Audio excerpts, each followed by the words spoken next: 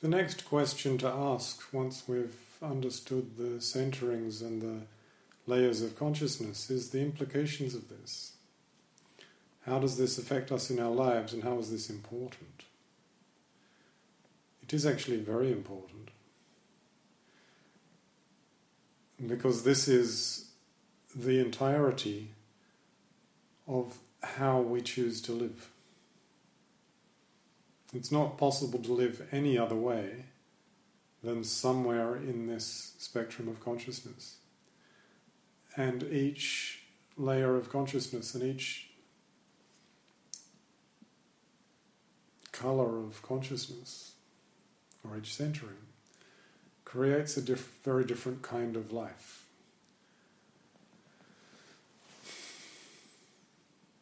And part of that is simply a feeling, and the feeling is something that we were exploring in the last session, in the last conversation that I had. Conversation? It's more like a monologue.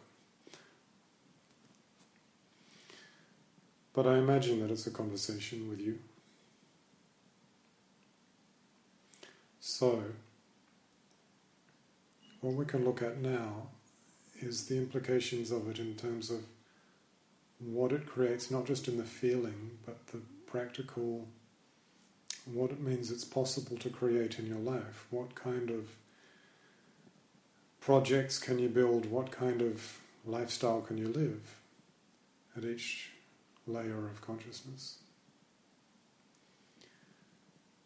So at red consciousness, which we've decided is the center above the head, not the crown, but further above than that. It's about a foot above the head,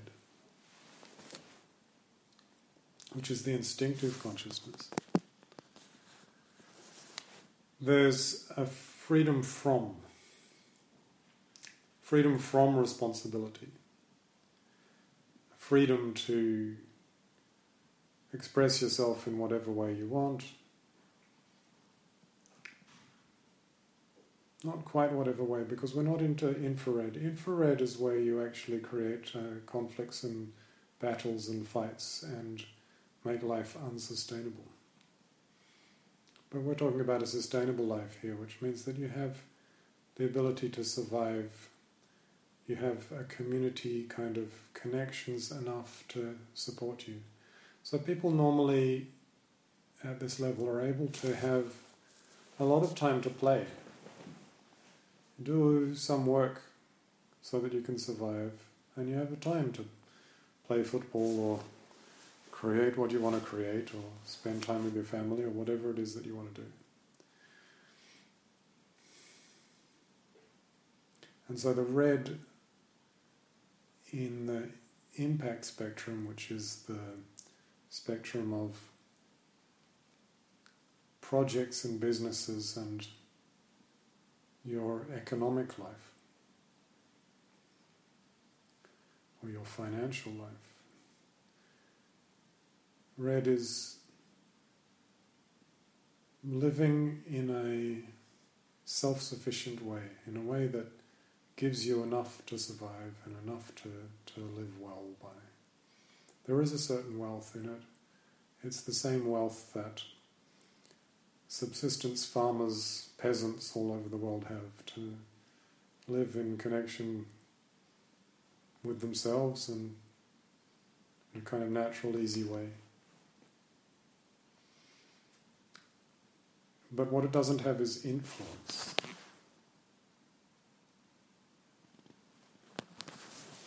What it doesn't have is the ability to really make a difference in the world. Now, it's actually interesting because there's a lot of people I know who are dreaming of making a difference in the world and want to make a difference by living in this red way, which is this way of just having enough and not dealing with money and not dealing with projects and bigger things. And kind of getting out of the financial world. So the paradox here is that although we want to break free of the kind of money being the thing that rules us, if we break free by not exploring this, then we end up being in a place where we're not able to influence very much. We are not able to grow projects that are successful and things that really make a difference in the world. So, I generally recommend that this is a great way to live if you choose to live this way, but not as a way of transforming the world so much. We can, of course, create projects that reduce the amount that we need to rely on the current financial system, and that's a good thing. That allows us to move up in the world with less, up in the world, to create more projects, to create new things, with less stress to create a simple foundation. But it's not enough to simply reduce and be self-sufficient. This is why the Ubuntu Communities movement talks about contributionism rather than sustainability, because it's not enough to simply have enough. What you need is to be, or what you want, if you wanted to have more of an impact, is you want to make a contribution, to make a difference to others as well as to yourself, to have so much wealth that you're able to share it, not just do something for yourself. Okay, long talk about that one topic, let's move on. Orange, which we've said in terms of centering is the crown of the head. Orange tends to create a kind of more professional approach. And so if you're working from an orange state of consciousness, which is kind of religious, we're trying to do good and to fit into our communities and to be the right kind of people, then that's great for becoming professional. We talked about professional doctors and lawyers. Yeah, if you want to have a profession, then this is the minimum level of consciousness that you need to have. You can't, as a profession, like a serious profession, you can't just follow your instincts all the time. You have to actually turn up when it's time to turn up, even if you don't feel like it. Hopefully you do feel like it if you've got a job that you like, then you do feel like turning up in the morning. But you can't just do it if I feel like it. You have to actually really have a certain level of discipline. And so that's where this next approach comes in. Now, if you want to move beyond orange to yellow, yellow is where you get to launch small businesses and make small businesses successful. It's possible to make a lot of money in small business. And when we talk about financial freedom, some people discuss this dream of being able to live with quite a lot of money and to have not terribly much time that they have to do things, and they get to go on holiday a lot and do the things whatever they feel like. This is a yellow experience. So if you want financial freedom, it's important that you're able to activate the rational thinking side of the brain. It's not good enough to simply do a good job. You actually have to be strategic about it. You have to think about, how do I make this popular with people, make people interested, what's going to make this grow? And this is how you can create successful small businesses, activating this yellow, strategic, rational thinking side of the brain. Something like chess. I imagine chess may actually be a good practice for opening this layer of consciousness. Then if we want to move on, we move to green. So green, in this case, we're talking about the throat centering, which is the creative, inspired, dreamy kind of approach. But it's also the dream in the sense of having a dream, a mission, a goal, something that you dream of and you want to create, and creating that. And it's also the insight, the ability to see and kind of understand what's going on for others.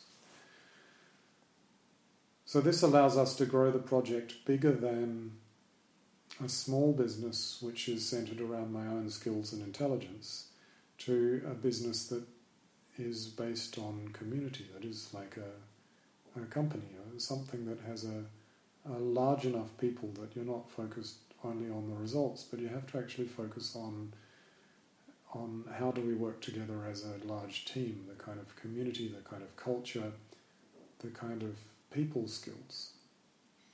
So people skills is very, very important, and it's something that comes in here. But it's also that focus towards the goal, having a mission and having a dream and bringing all of the people together under a common dream. This is necessary to make a team really effective. Now, if you want to move beyond this and you want to have more than one company, to be able to handle more than one company at the same time, or more than one organization, personally I think it's better to use co-ops than companies. But that becomes another question that we can deal with another time. I think that in order to manage things that are multiple businesses, this is where you get to the blue level of consciousness. And blue consciousness is at the heart. And it has this peaceful, detached kind of feeling. And this is what allows you to trust others to do the job and not to have to get involved with everything yourself. So you trust other leaders to be able to manage their organizations. And you kind of become the coach, the facilitator in the background who says, yeah, how's it going? What can we improve? Let's put some things in place that's really going to make this effective. In order to do that, you really need to have this inner peace and this kind of compassionate approach. And so that's where you have to open your heart in order to do it. If you want to get to move beyond that, you move to indigo. Indigo is about charity and foundation and organizations that serve a clear purpose, a mission to solve a particular problem in society. And they're normally charitable organizations. If it's something about fighting poverty, or if it's something about saving the forests, etc. And the qualities that make this possible is that you have to really stand for your mission. You have to be totally passionately living that mission. If your project is about veganism and you're not a vegan, then nobody's going to really trust it and believe it. You have to actually embody that path that you are talking. And it requires a certain love, a certain care for all, and for people who are not even close to you and that you don't know, that you have this compassionate, charitable care for others. And so this requires the opening of the belly, the feeling center.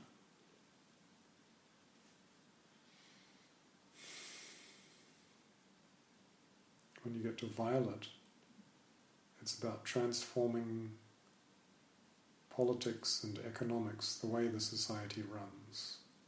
If you want to do a really good job at uniting a nation and transforming the way the nation operates,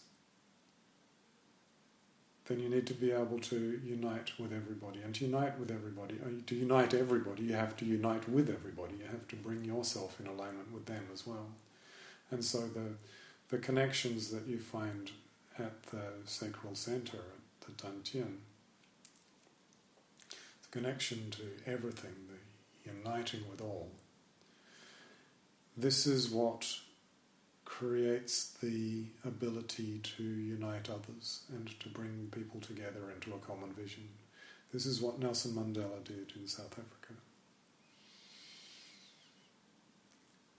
And there's a good reason that he did that after a lot of contemplation and personal development to reach this stage of unity and connection, and to be able to work with people that might superficially seem to be enemies, but to make them all friends and work together. Now, to move beyond violet to ultraviolet, this is something that is normally about leaving a legacy after you've died, of standing for something to such an extent that you can die for it, embody it, and leave an indelible message in the hearts of those who lived with you and who will be born after and live after you. Things like the way Gandhi lived and died for peace. And we always remember that. And that message is left behind. And that message is not created by him being in harmony with the people at the time. That's by him stepping beyond this world in a peaceful way.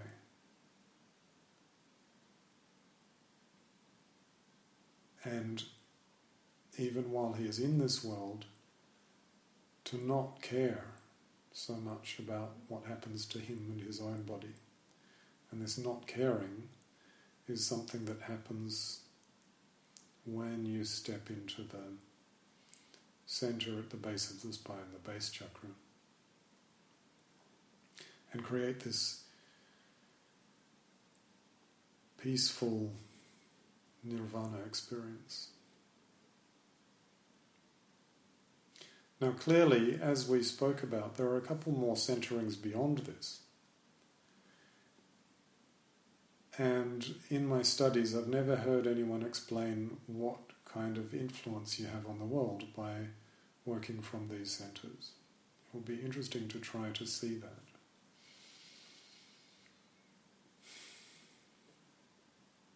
When you work from the feet center,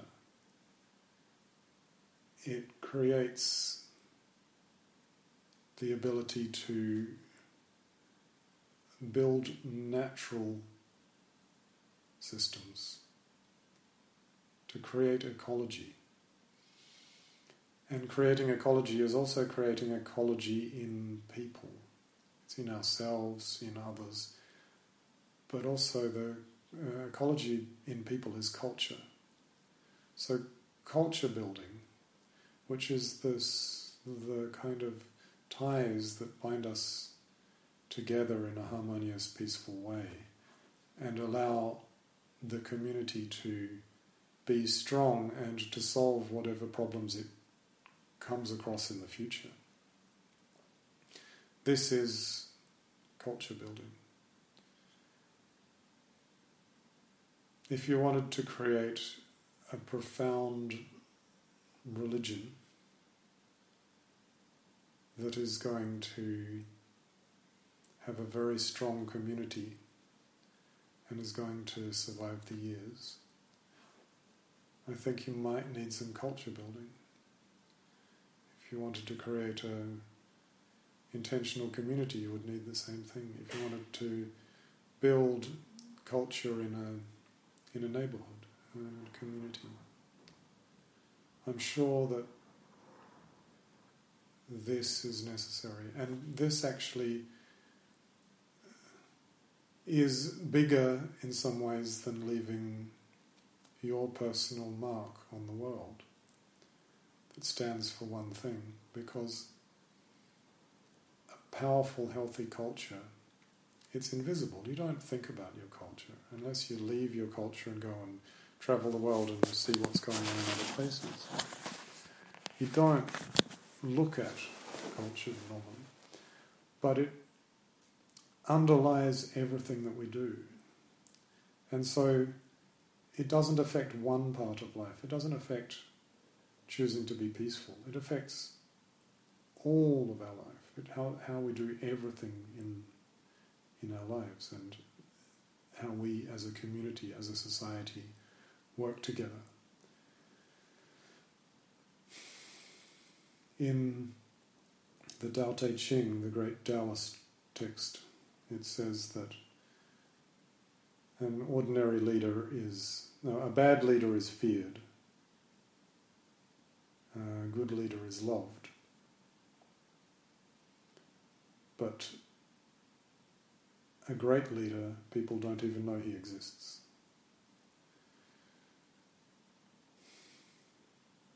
And the point is that when you're building culture, you don't get remembered for your personality. It is the culture that influences people. And the culture becomes something that is natural to them. And they see it as their own, not as belonging to you. If you stand for peace, then you'll always be remembered and become an inspiration for peace. But if you create a culture of peace, then people will always be peaceful.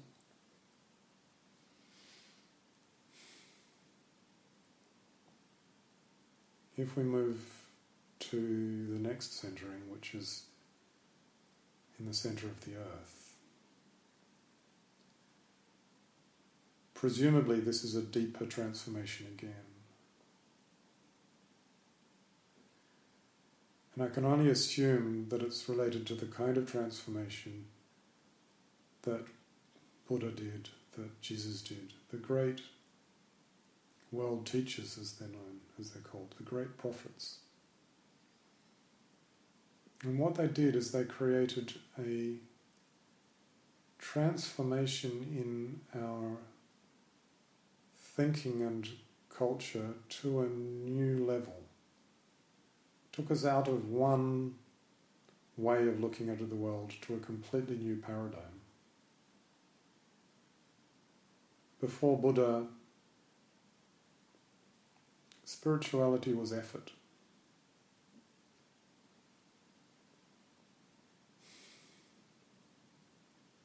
It was a radical idea to say that you can kind of be gentle, take the middle path, don't be extreme.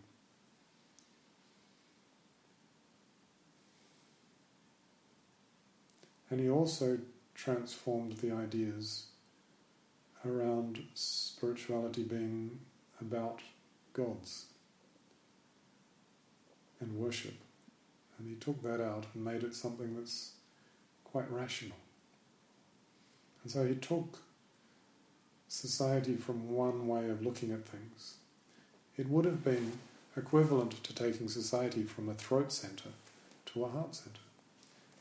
He took society that understood about setting goals, creating things, and if we're going to be working in a spiritual framework, then we're going to be aiming towards it and working ourselves hard to create that.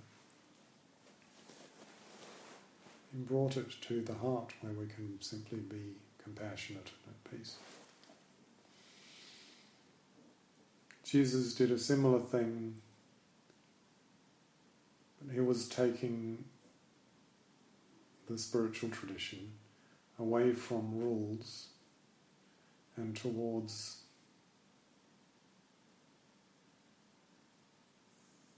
honest goodness. He was saying it's not about following the rules, it's about being a good person.